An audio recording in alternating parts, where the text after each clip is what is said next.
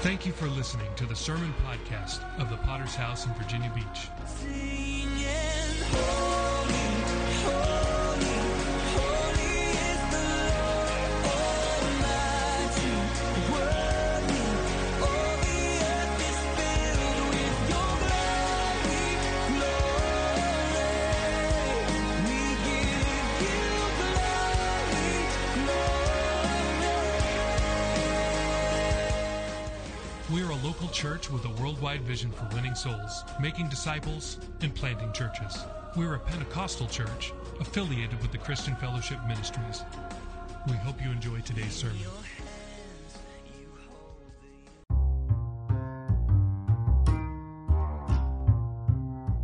Hello, faithful podcast listeners. Pastor Adam here.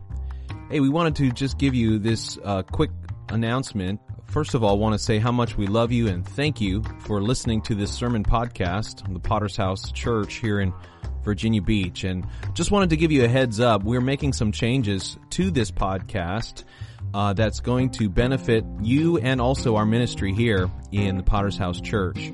So just to inform you, we've switched our podcasting host. It's a service called Anchor, and that has allowed us to receive and generate some income through the placement of a couple of advertisements during our podcast. So we just wanted to inform you of this change because going forward, you are going to hear one or two 30-second ads during each podcast sermon.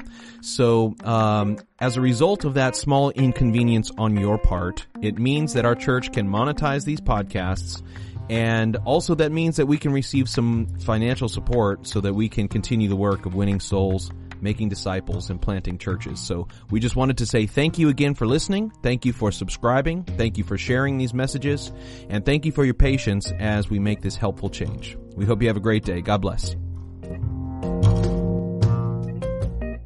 People who believe God, and that's you tonight. And so I'm gonna come on down there with you all tonight, if that's okay.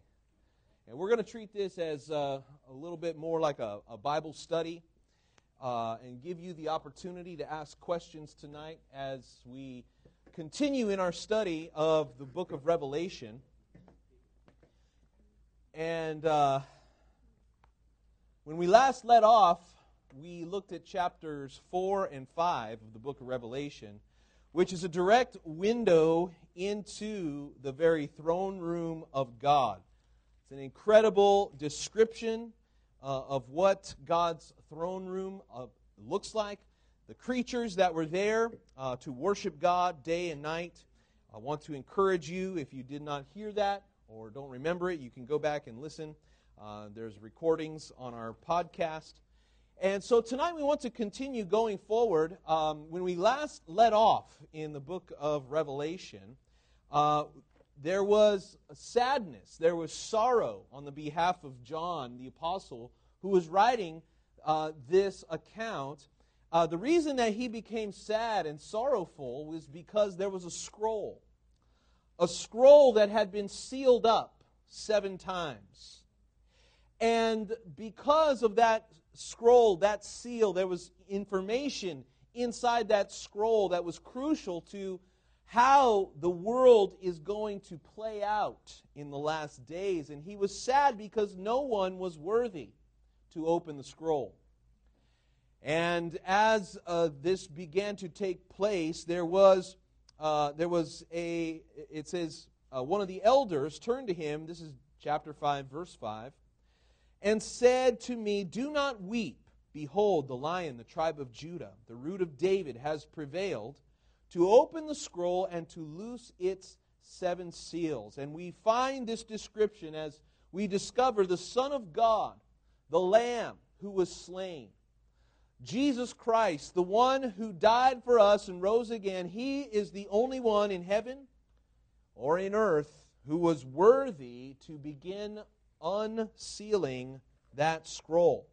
And now as we turn our attention to chapter 6, what we're going to find here is a description of what is written in the scroll of all ages, which is describing how the world is going to play out in the last days. And so we're going to begin to see these 7 seals and what is written there and why it is important for us to understand. Because these seals are happening, the unveiling or the uncovering of these seals happen in a distinct order.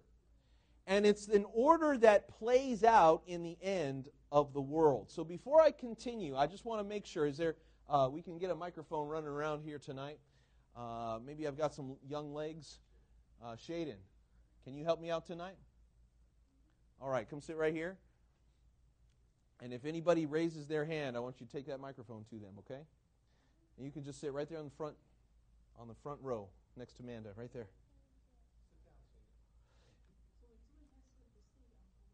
Okay, so what we're going to do tonight is, before we begin looking at the new content, are there any questions or comments as you were thinking or praying or reading this scripture so far? Any reactions to what we talked about last time that you'd like to bring to my attention? Anybody? Okay, then let's begin looking at Revelation chapter 6, where we see the first seal that is opened. It says these words, "Now I saw when the Lamb opened one of the seals, and I heard one of the 4 living creatures." Now we talked about these 4 living creatures in the last session. And do you remember what the 4 living creatures, do you remember what we determined that they are? Does anyone remember? Noel? Seraphim, which are?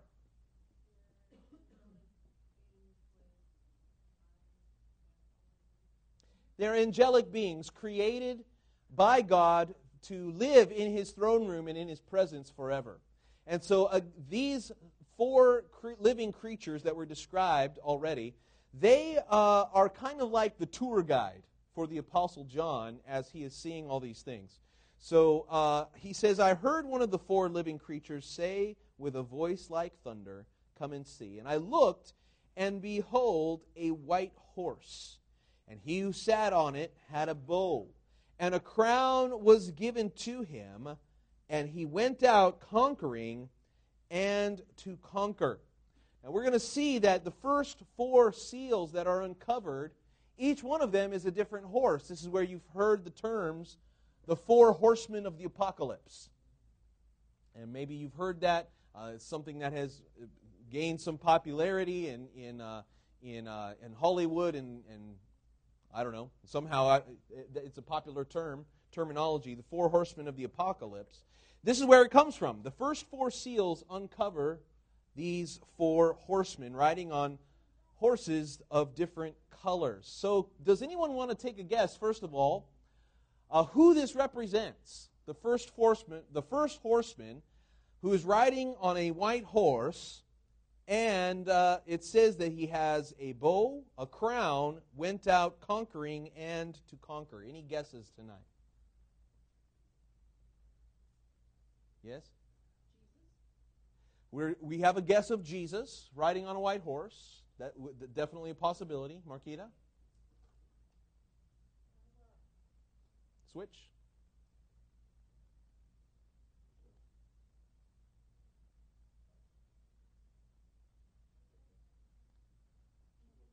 Slide it up.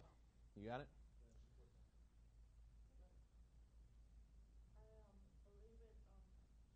Maybe it's turned off. Go ahead, Marquita. We can hear you. You think it represents angels? Okay. Anybody else have a guess? Spartan? Spider-Man? No, wise man. Oh, wise men. Okay. Anybody else want to take a guess? I was thinking maybe it was like not the false prophet, but Satan himself. Okay, so I am of the opinion. Now, I should just give this a little pre-warning that when it comes to interpreting the book of Revelation, I cannot tell you that there is a absolute, definite answer, this or that. Hey, Shaden, when you're holding that, you got to turn the microphone off and then turn it on when somebody's ready to speak. Got it? Okay, and so I can't stand up here and tell you I know definitely what this represents. But what we can do tonight is we can point to different clues. Now, when it comes to these four horsemen, what we can notice from the Scripture, first of all, is that these seals are being uncovered in a certain order, okay? This order is lining up with a period of time that is taking place. And so one happens before another, and then another, and then another. Now remember that all of these things are leading up. Well, we're going to see what they lead up to. But these things are leading up to the end of the world as we know it. And I feel fine. And so the first step, the first horse that is represented here, I believe that we can be safe to determine that it does not say anything about the Son of God here. It does say that he had a bow. It does not say anything about arrows. It also says that he was given a crown. Not that he had a crown already, but he was given a crown. And it also says about this first rider that he was a conqueror. And so based just on those clues, I think that we can determine that this is indeed the Antichrist. The first mark of the beginning of the end times is the coming of the Antichrist. And so I want to take a few minutes tonight to describe who the Antichrist is and what he is, what we can expect from him. Can I get a couple of scriptures for you to read tonight? Volunteers. Chris, 1 John chapter 2, verses 18, 19, and 22. I would also like to get, Amanda, 2 Thessalonians 2, verses 3 and 4. One more, Daniel chapter 7, Mom. Daniel 7, verse 23. So I want to talk to you a little bit about the Antichrist and why he is such a prominent figure in the book of Revelation and always connected to the end times. So can I get that scripture? 1 John. Shaden, we need your help. Oh, you're doing it? Hey, so if you're going to hold the microphone, you can't be playing video games. Pass it over to your dad. 1 John 2, verses 18, 19, and 22. Little children, it is the last hour, and you have heard the Antichrist is coming. Even now many Antichrists have come, by which we know that is the last hour. They went out from us, but they were not of us. For if they had been of us, they would have continued with us. But they went out that they might be made manifest, and none of them were of us. Verse 22. Who is a liar but he who denies that Jesus is the Christ? He is the Antichrist who denies the Father and the Son. Okay, so we have a couple of things that you have to understand here about the Antichrist. So number one, we have to understand that there is such a thing as an Antichrist spirit at work in the earth. So before there is ever an embodiment of an Antichrist, of some evil dude who takes over the world, long before that ever happens, there has been at work an Antichrist spirit. Did you notice in that scripture where it says that many Antichrists have come, plural? Who are these Antichrists that have come, even at the time when John wrote this? Can you tell me? Who are the Yes, Noel. Sorry? Nero, certainly. And how do we know that he was an Antichrist? Maybe not the Antichrist, but he was one of Antichrist. Yes?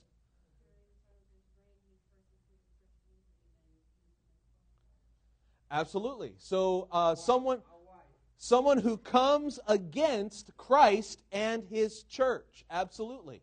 Can we think of any other people who had a spirit of Antichrist, maybe in history? Yes?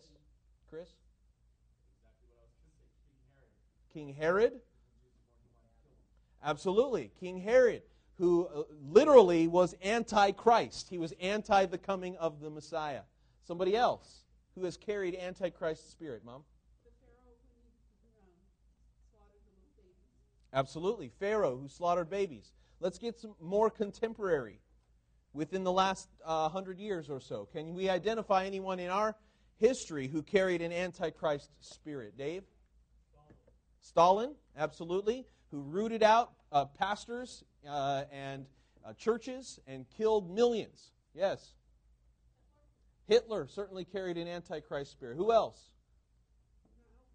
Mao was one of the socialist dictator in China, and to this day there is an Antichrist spirit in China that is seeking to destroy the church. Okay, so you get the idea that just because certain people have risen to prominence doesn't mean that there has not yet appeared Antichrist. So many Antichrists have come, but there is in that scripture, it says, as you have heard that the Antichrist is coming.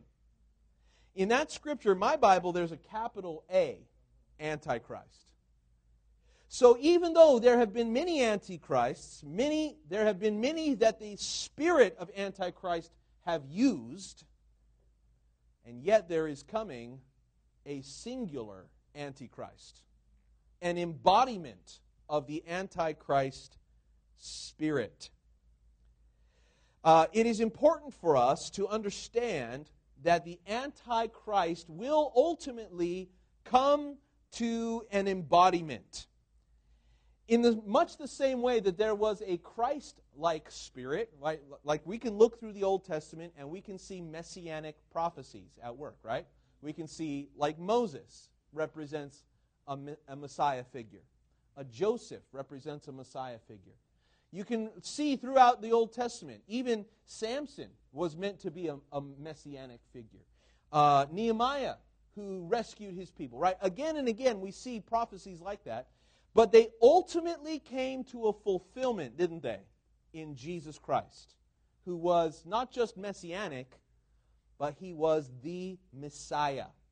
And so in the same or a similar way, we have an Antichrist spirit in the world that is leading up ultimately to this first horseman that is going to mark the beginning of the end times.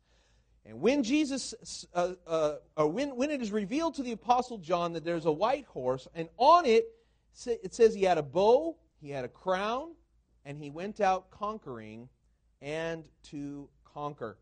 Let's read those other scriptures. 2 Thessalonians 2, verses 3 and 4. That was you, Amanda. Up here, Shaden.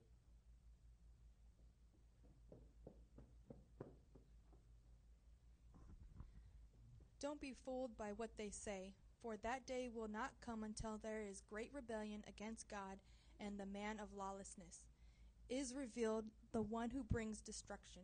He will exalt himself and defy everything that people call God and every object of worship.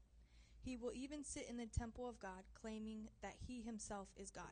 Okay, so this is the mark of the coming Messiah, is that he is going to claim that he is God. Okay, we see again in Daniel 7, verse 23.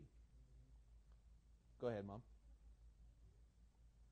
I don't need a microphone. You're loud enough. Okay. All right. Shaden, you're going to pass it off to Jaylee. She's going to help out now. Thanks, buddy. Thus he said, the fourth beast shall be a fourth kingdom on earth, which will be different from all other kingdoms, and shall devour the whole earth, trample it, and break it in pieces. Okay, so the Antichrist is going to be the leader. Now, I can't say with 100% certainty that the Antichrist is going to be a single man, a person. It could be a government. It could be a nation. It could be a group of people. It could be a group of leaders. But we don't know for sure exactly. But here's what we do know. That under the Antichrist, there will be a government that takes over the entire world. It says the main feature of this first horseman is that he went out conquering and to conquer. What's interesting about this description here, that he had a bow, isn't it interesting that it doesn't say anything about arrows? He has a bow, but no arrows. What does that tell you? It tells you that probably his rising to the throne, to the place of prominence, will be without very much conflict. There's not going to be much resistance. The world is going to receive the Antichrist as a conquering king. He is not going to come with great amounts of bloodshed. He will come onto the scene, and the world will receive him as king. And we'll recognize him. And so whether it is a single individual or perhaps a small group of people, we're not sure exactly about that. But what can we watch for? What can we see in a world today as it leads up to these end times and to this coming of the first horseman that is described in Revelation? I believe what we can look for is chaos. Think about this for just a moment. The Antichrist will be the answer to chaos in the world. He is going to take advantage of a time in the world where chaos is breaking out. Now, let me just ask you this question. Right now, in the world, are we seeing more or less chaos than we did 5 years ago? More. In the Western world, are we seeing more or less chaos than we used to? Absolutely. And so, what the Antichrist, the reason why his reign will come, the reason why he will conquer, and the reason why he doesn't need arrows, is because he will come on the scene promising to bring order and peace. He will come as a great unifier. He will come with great promises to bring people together. He will come with the promise even to bring peace between Palestine and the Jews. He will come with a promise to make it easier between Christians and Islam. He will make grand promises about bringing together the North and the South Koreans, right? And politically, he is going to make all kinds of amazing promises, and he will deliver. And the world will be amazed. He'll be on the cover of magazines. He'll be on television programs giving interviews. He will be loved by many. Dave.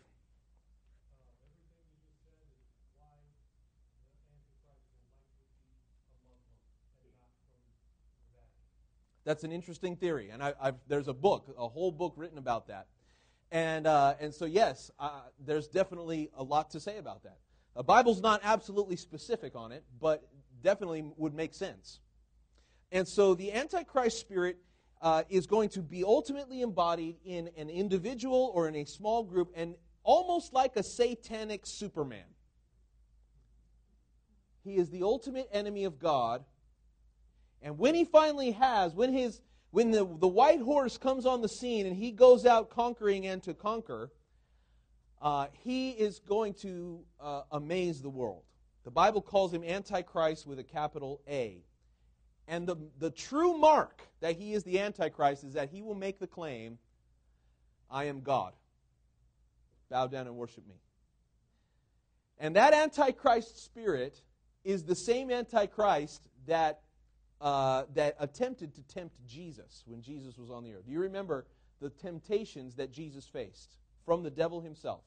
You remember those temptations? One of the temptations was, I will give you all the kingdoms of this world as long as you do what? Bow down and worship me. This will be the one thing that the Antichrist demands of his followers. That we would reject every other god, and especially Jesus. We would reject the church, and that we would worship him and him alone as God. Yes, Andre. I was just reading, and I don't need a mic.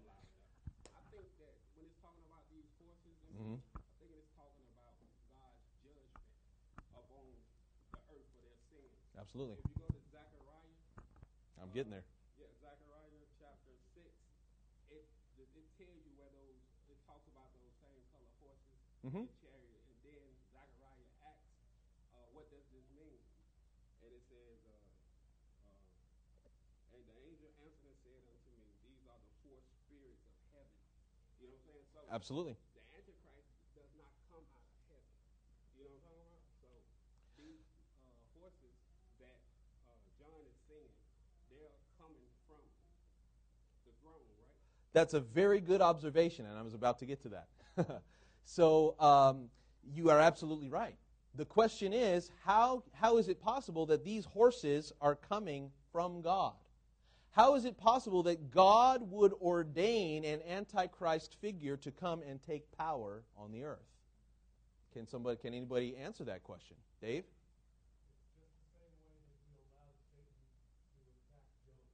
Mm-hmm.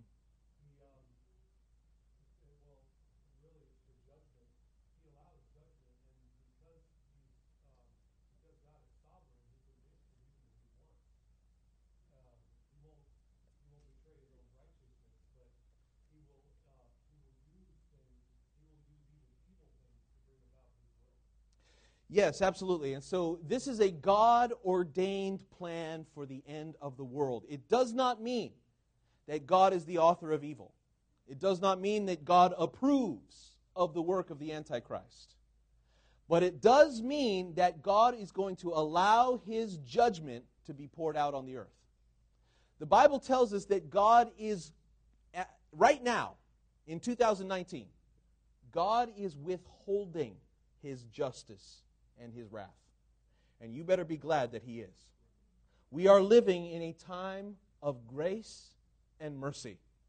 We are living in a time where Christ, His love and His compassion and His blood is given for all so that we can have time and we can have the opportunity to know Him. Aren't you glad for that? That God doesn't strike lightning bolts every time you blaspheme. He doesn't do it. Judgment is delayed. It is not instant. But what we're reading about in this scripture, in Revelation, we are reading about the time when God allows His judgment to begin. And that judgment begins with the first horseman. The horseman that carries the Antichrist spirit into the world, which is the marker that the end times is upon us. Now, you might look at that and say, well, that's scary. And it is. Some scary things are about to happen. But what we really ought to do is we ought to be glad and joyful. Because when we see the markings of this future time that is to come, it ultimately means that redemption is coming soon. For those of us right with the world, or right with God, and we want to see justice take place, don't we? We live in a world filled with injustice. We live in a world where sins are not punished like they should be. I mean, just in the news in the last couple of weeks, how about this monster, Jeffrey Epstein, who slipped away, oh so carefully in his jail cell. We don't know exactly all that happened, but I can tell you this, he didn't get what he deserved. Not in this life. But God is a God of justice. And that's why there must be a hell. That's why there must be a place where God can exact the correct judgment against sin. Okay, so then we see after the Antichrist enters on the scene, there's another horse, second seal that is opened. Verse 3, when he opened the second seal, I heard the second living creature saying, come and see. Another horse, fiery red, went out, and it was granted to the one who sat on it to take peace from the earth, and that people should kill one another, and that there was given to him a great sword. Now, what do you suppose tonight that is symbolic of? Or what is that seal that has been released? Yes, Chris. War. You are absolutely right. The Antichrist spirit will come, and he will promise great peace. He will be a man of big words. But when he takes the throne, and when he conquers, all of those words will come to mean terrible war. Wars like we've never seen. The last 100 years in our world were the deadliest years that have ever happened on the planet Earth. More people have died within the last 100 years because of war than at any other time in all of human history. You think about that. But that will pale in comparison to the wars that will break out under the reign of the end times. And so just think about, some of the worst weapons that have been created by man had not even been used. You think about the bombs that were dropped on Japan, Hiroshima, and Nagasaki. And those were atom bombs, and they were terrible. But the bombs we have now can do 10 times or 100 times the destruction of those two bombs. And you think about what would happen if those kinds of bombs were released onto the earth. That is definitely a possibility for the fiery red horse, that people should kill one another. And to him was given a great sword. That's pretty scary. So it gets worse before it gets better. Okay? Any questions or comments so far? Yes, Adele. How do we know the signs before that happens? Can we kind of name out a few? Yes, we can. We can go.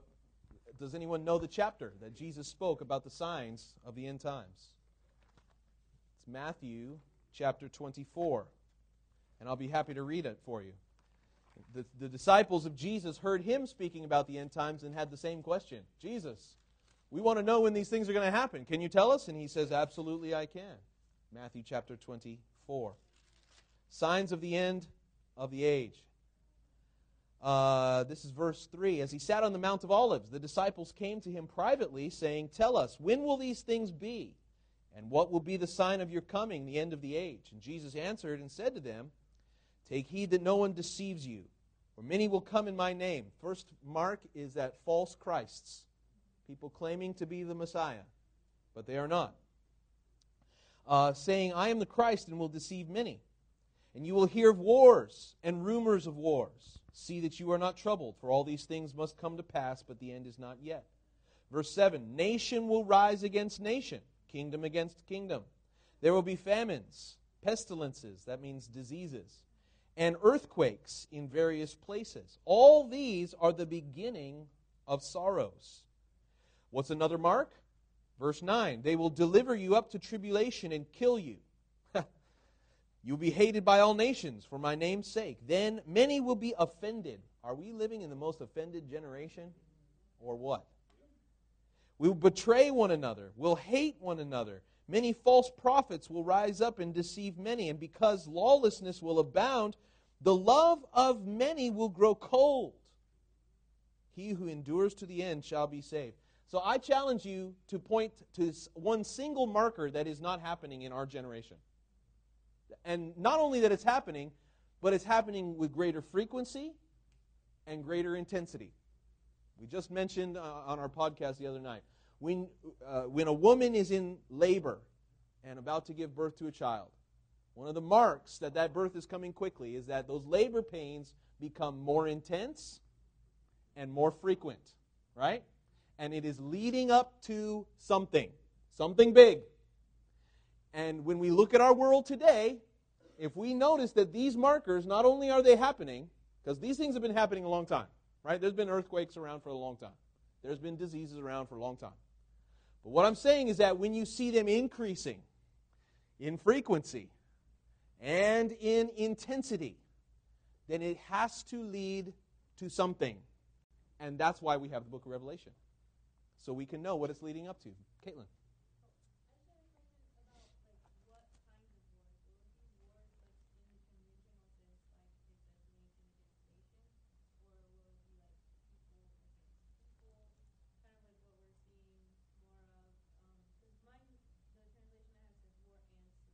Yeah.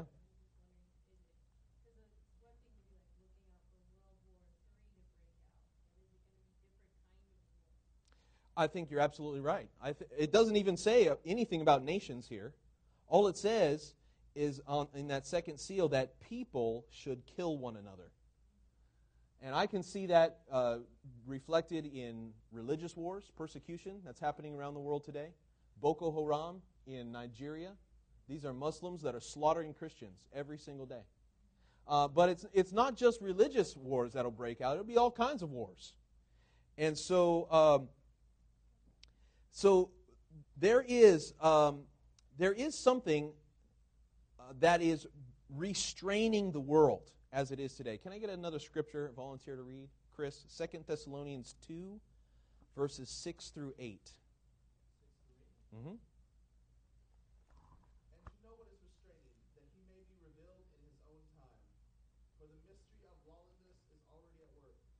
Only he who now restrains will do so. He is taken out of the way, or until he is taken out of the way. And then lawless one will be revealed, whom the Lord will consume with the breath of his mouth and destroy with the brightness of his coming. Okay, so what this scripture tells us is that the mystery of lawlessness, that is always connected with the Antichrist spirit, okay? But that, it's already at work. When this was written 2,000 years ago, that spirit of lawlessness was already at work in the earth. Has that spirit of lawlessness increased or decreased in 2,000 years? Right? And every year that passes, lawlessness, is it increasing or decreasing? Absolutely. But this is what's interesting about that scripture. It says, now you know what is restraining. There is from God, from the Holy Spirit, a restraining power. I want to suggest to you tonight that we would be dead except for that restraining power of God. There would be no United States of America except for that restraining power of God. That the Holy Spirit is working in the earth today. We ought to be grateful for that. That He is working to restrain the mystery of lawlessness, the spirit of Antichrist, to slow down the works of evil. God is merciful to restrain wickedness. Isn't He? But in this time, when these four horsemen begin to be revealed, when these seals are opened, the Bible says that that restraining spirit will be taken away. Now, many people would also argue that in this time that the church has also already exited the scene. That there is a rapture event to take place before this even begins. That the church will be... So we haven't talked about it yet because it's not yet in the book of Revelation. But this is something that comes from other places in the Bible where it speaks about how Jesus will come first to receive His church and pull the influence of the church out of the world before all of this terror begins. And so whether we're on the earth or whether we're not, I just want to say this. The Spirit of God which restrains evil will be removed by this point. And that is a frightening thought. It's frightening for those who would remain on the earth. What we see in the second seal, it sounds a lot like that restraint being removed. That second rider on the red horse, I would say, represents the time when God removes His restraint. Okay, let's look at the third seal, verse 5. When He opened the third seal, I heard the third living creature say, "Come and see." So I looked, and behold, a black horse, and he who sat on it had a pair of scales in his hand. And I heard a voice in the midst of the four living creatures saying, "A quart of wheat for a denarius, and 3 quarts of barley for a denarius. Do not harm the oil and the wine." And now we have a third marker of the end of days, a third judgment released by God into the world. And what do you suppose that this is talking about? Yes. Famine. Famine and scarcity. We talked this morning in my message, I talked a little bit about famine and drought and how terrible it would be to have to live through a time of famine and drought. In this time when great world wars have broken out and people are being slaughtered, in addition to that evil will be scarcity on the earth. A denarius is a day's wage. How much do you make in one day? If you're doing pretty well, you could probably make $200 in a day, $300 in a day, right? So he's saying that a quart a quart of wheat for a day's wage. Imagine going to Walmart. That's like buying a pound of flour. How much is a pound of flour? $1, maybe? You know, you're a baker, yes? How much is a pound of flour? $1.18. How much do you have to work to purchase a pound of flour? Like a minute, right? A minute or 10 minutes or something like that. So the time that is put into work that reflected in the amount that you have to pay to get that pound of flour, it's not very much. It's not a big deal. You can take that pound of flour and you can make all kinds of goodies with it. You can make muffins or cookies. I'm going to get hungry if I keep talking like that. But what I'm saying is that one minute of work equals how many loaves of bread or how many big batch of cookies, right? But in these days, if you want to get that same pound of flour, you're going to have to work for weeks because it's going to be so rare and so expensive that you won't be able to eat. Things will be scarce. 3 quarts of barley for a denarius. That's the cheap kind. That's the Walmart bread. But 3 of them. So they would say that this marker that they used, the quart of wheat, they say that this is about the recommended caloric intake for a grown man in a day. So that means at least, just to survive, you need at least 1,000 calories a day. If you don't get 1,000 calories a day, then you are on your way out of this world, right? Maybe not today, maybe not tomorrow, but in time. So the recommended caloric intake is 2,000 calories a day. Some of you had 2,000 calories for lunch today. But the recommended daily calorie intake is 2,000. The bare minimum just to survive and stay healthy is about 1,000. That 1 quart of wheat is only 650 calories.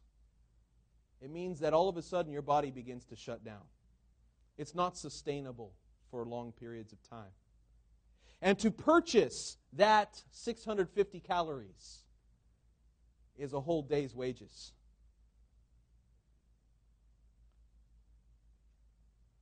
Now, does this mean that this scarcity is going to be experienced by everyone on earth?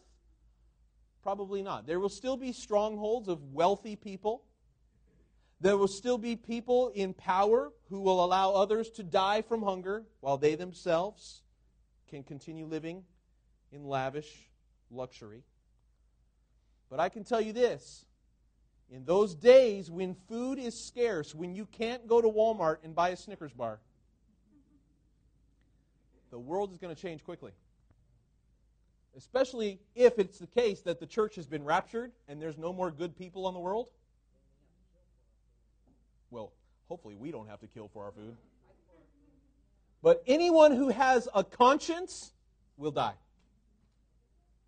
Anyone who cares about their fellow human being will probably starve to death. The only way to stay alive in this world is to kill, steal, and destroy, and to become like the Antichrist. Are you hearing with me? This is a good time to begin thinking about the plagues of Egypt. Think about what happened to Egypt. Egypt was the prominent nation in the world at the time of the Exodus. The time when Moses came, they were thriving, they were prospering, they were the powerhouse, much like America is today in the world. There's no stronger economy in the world than the United States economy, right? No greater military than the United States military. But how long did it take for Egypt, the great powerhouse of the world, how long did it take for them to go from number 1 to almost wiped off the map? 10 plagues. That's all it took. 10 plagues. And where did those plagues come from? They came from God, didn't they? And we know that the Antichrist spirit is at work, but it is God's purpose and God's plan, allowing these seals to be opened, allowing these horsemen to be loosed on the earth. As believers, we have to keep in mind that these plagues are not intended for us. 1 Thessalonians 5:9, God did not appoint us to wrath, but to obtain salvation through our Lord Jesus Christ. And just in the same way that God rescued His people out of Egypt, in the same way, it's probably a good idea to start living for God now, so that we're not around to experience this wickedness. We've only made it to the third seal. Let's go to the fourth seal, verse 7. When he opened the fourth seal, I heard the voice of the fourth living creature saying, "Come and see." So I looked, and behold, a pale horse. And the name of him who sat on it was Death. Hades followed with him. And the power was given to them over a fourth of the earth to kill with the sword, with hunger, with death, and, listen to this, and by the beasts of the earth. And so by the time that we've made it to this fourth horseman of the apocalypse, the marker of his influence, death and hell, will be that a quarter, 25% of the world will die. That's a lot of death. We are almost, in world population right now, we are almost to the point of 8 billion. We're getting there quickly. Can you imagine 2 billion people gone? There was a time, I've listened to a podcast recently, it's a history podcast and it's about different times in world history, and he began to describe a time in European history where there was a similar event, although it was a local event. It was the time called the Black Plague. Anybody ever heard of that?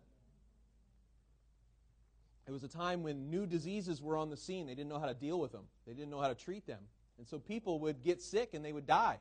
And then their rotting corpses would become infected and would infect more people. And then the rats would chew on the dead bodies, and the rats would go bite other people. And very quickly, in certain places in Europe, 30 and 40% would die in weeks, in months. It's terrible.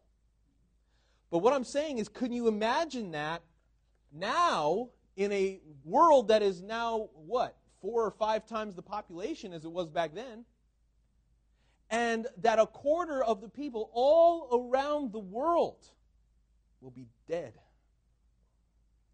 So let's turn quickly to Ezekiel. This is where you were reading from, Andre. Ezekiel 14, where it describes these exact 4 same judgments. In many ways, the book of Ezekiel is kind of it's an assist to understand the book of Revelation.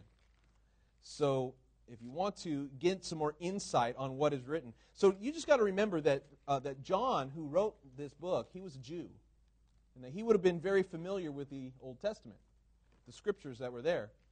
And so he would have been using words and imagery that he was already familiar with. And that's why there's these links that go back to Old Testament prophets.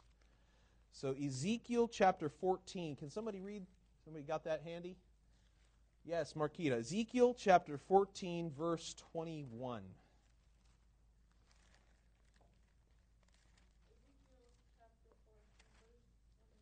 Yep.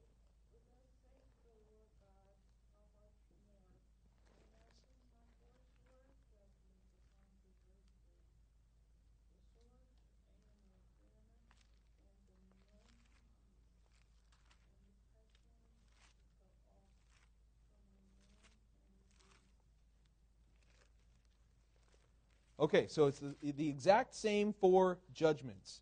Again, I'll read that louder so everyone can hear. I will send my 4 severe judgments on Jerusalem: the sword, famine, wild beasts, and pestilence. It's a different order, but the same 4, to cut off man and beast from it.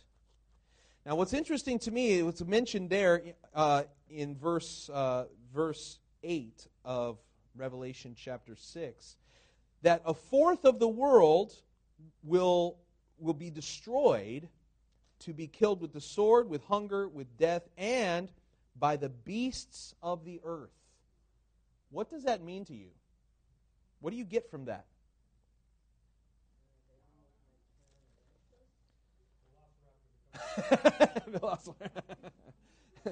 It's Jurassic Park, yeah. Absolutely. But maybe not velociraptors, but certainly the animal kingdom will turn against us. You know, one of the things that's amazing about the world that God created is that way back in Genesis, do you remember when God made Adam in the garden? And what did he say to Adam? He said, "You shall have dominion over the earth. And all these creatures, you will have authority over them." And mankind, even though we don't possess great strength like lions or elephants or bears, we don't have great strength like they do physically, but what do we have? We have authority over them. We have ways of domesticating animals. We have ways of protecting ourselves from those animals. We put them in cages, or we build walls, or we do a lot of things to keep the wild animals at bay. But something's going to happen during this time. The animal kingdom will turn against and will become instruments of God's judgment. Just think of that when you have Fido sitting in your house at home. If Fido is sitting in your house, and maybe for the guy who lives on the top of the mountain and his closest neighbor is 100 miles away, and he says to himself, "Well, I'm good. Antichrist can't get me here." And there's Bubba, the Rottweiler. And the Antichrist spirit will begin to be employing the animal kingdom. Again, let's go to Ezekiel chapter 14. Verses 21. Can I get somebody to read? Ezekiel, Mom.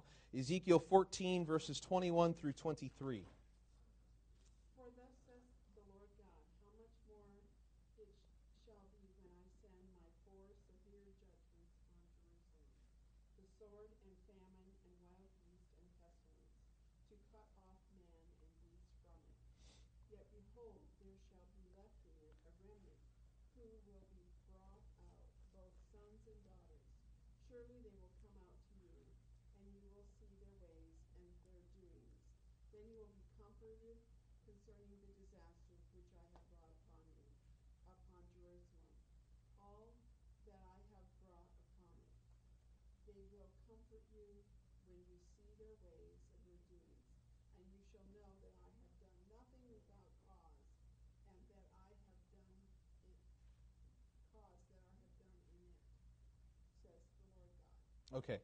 So, yeah, it's interesting that it does mention the remnant. Now, this is speaking specifically about Jerusalem and then prophetically about end times. So, in Jerusalem, there will be a remnant that will be left. Back in those times when Ezekiel was making this prophecy, he's prophesying about the city Jerusalem. And he says these same 4 judgments will come, but there will be a remnant. It looks like they'll be consumed, but God says, I'm going to keep a few to protect. I'm going to keep a remnant left behind just so that you're not utterly destroyed. That's God's grace and mercy. But see, that remnant is not mentioned in the book of Revelation. God is not interested in keeping a remnant because by this time, if we read the Scriptures correctly and interpret that there is a rapture event that is going to remove the church, God is not interested in keeping a remnant anymore. His remnant has already been removed. The 4th seal is easily the most catastrophic and deadly judgment to hit the earth that we've read so far. In a very short period of time, 1/4 of the earth will die by unnatural causes. War, famine, disease, and wild animals will take the lives of 25% of the earth. It's almost like Thanos. This is not just going to be big news. It will be the only news for a certain amount of time. It's going to be worse than any Hollywood movie could ever depict.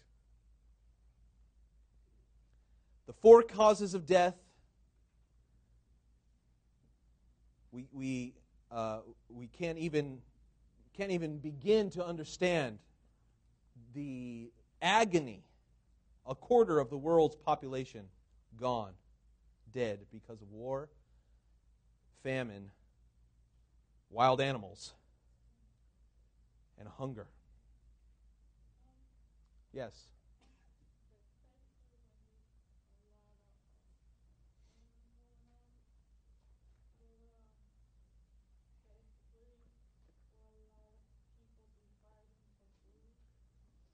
No doubt. It'll be the only fight left. If you don't have food, you're on your way out of this world. So, and especially if the Christians are all gone and they've got no conscience left, it's going to be Lord of the Flies territory. So, let me give you some hope. The first horseman has not yet arrived. We still live in the time of God's grace and God's mercy. And it is time for us now to live for Him, because there is something coming that your neighbors do not want to experience. And if we have the love of Christ, if we have the revelation, the understanding of what is going to happen, and we do nothing with it, that's kind of heavy. But when we begin to understand what is going to happen to this world, and that God has given us an escape plan, He's given us the way out. He's given us the understanding of how to be free, how to not experience, how to not go through this. And we have to not only embrace this for ourselves, but we've got to teach our children, and we've got to tell our neighbors. And that is the call to action tonight. Let's bow our heads and close our eyes this evening as we bring this service to a close. Oh, the book of Revelation. What fun. And as we consider these things tonight, these future occurrences, that the Bible says this is not a question of if it will happen. It's a question of when. And there have been calls, you read in the Word of God, you see it over and over, you see that even believers 2,000 years ago, they expected Jesus to return at any moment. Now some people look at that and they say, well, if Jesus hasn't come back in 2,000 years, maybe He won't ever come back. Maybe I can just keep living how I'm living and I don't need to worry about it. I don't need to worry about 4 horsemen of the apocalypse. It's just a book. It's just a story. Or is it? If the believers of 2,000 years ago expected Jesus to come back at any time, and now 2,000 years has passed and He hasn't come back, I wonder how much closer we are now. That with every day that passes, we come a day closer to the worst time the world has ever seen. My hope and my prayer for you tonight is that you and I would not just have the information, but that we would have the heart to serve the Lord Jesus Christ. And what the question is, I'm not intending to just scare people tonight. The question is, what are you going to do with this information?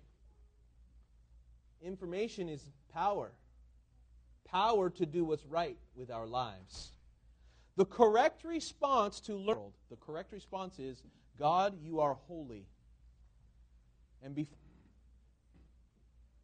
because the reason that God is pouring out all of the reason is because He is holy. And God does not suffer.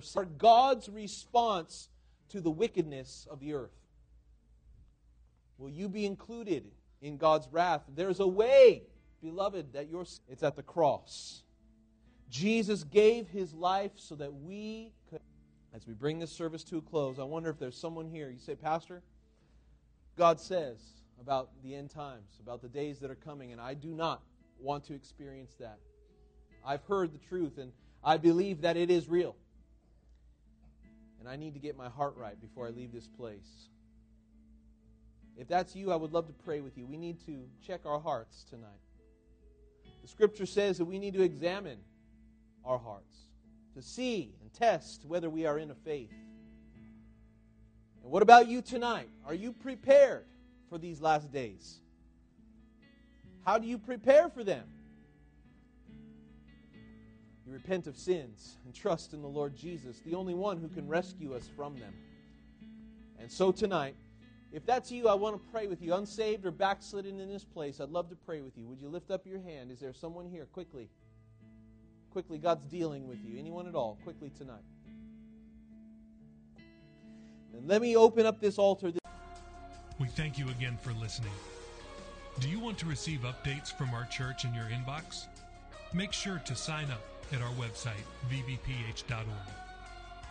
If this message has been a blessing to you, would you consider supporting our ministry with a generous donation? Please visit our website at vbph.org and scroll down to find the Give button at the bottom of the page. We would be so grateful for your support. Until next time, love God and love people.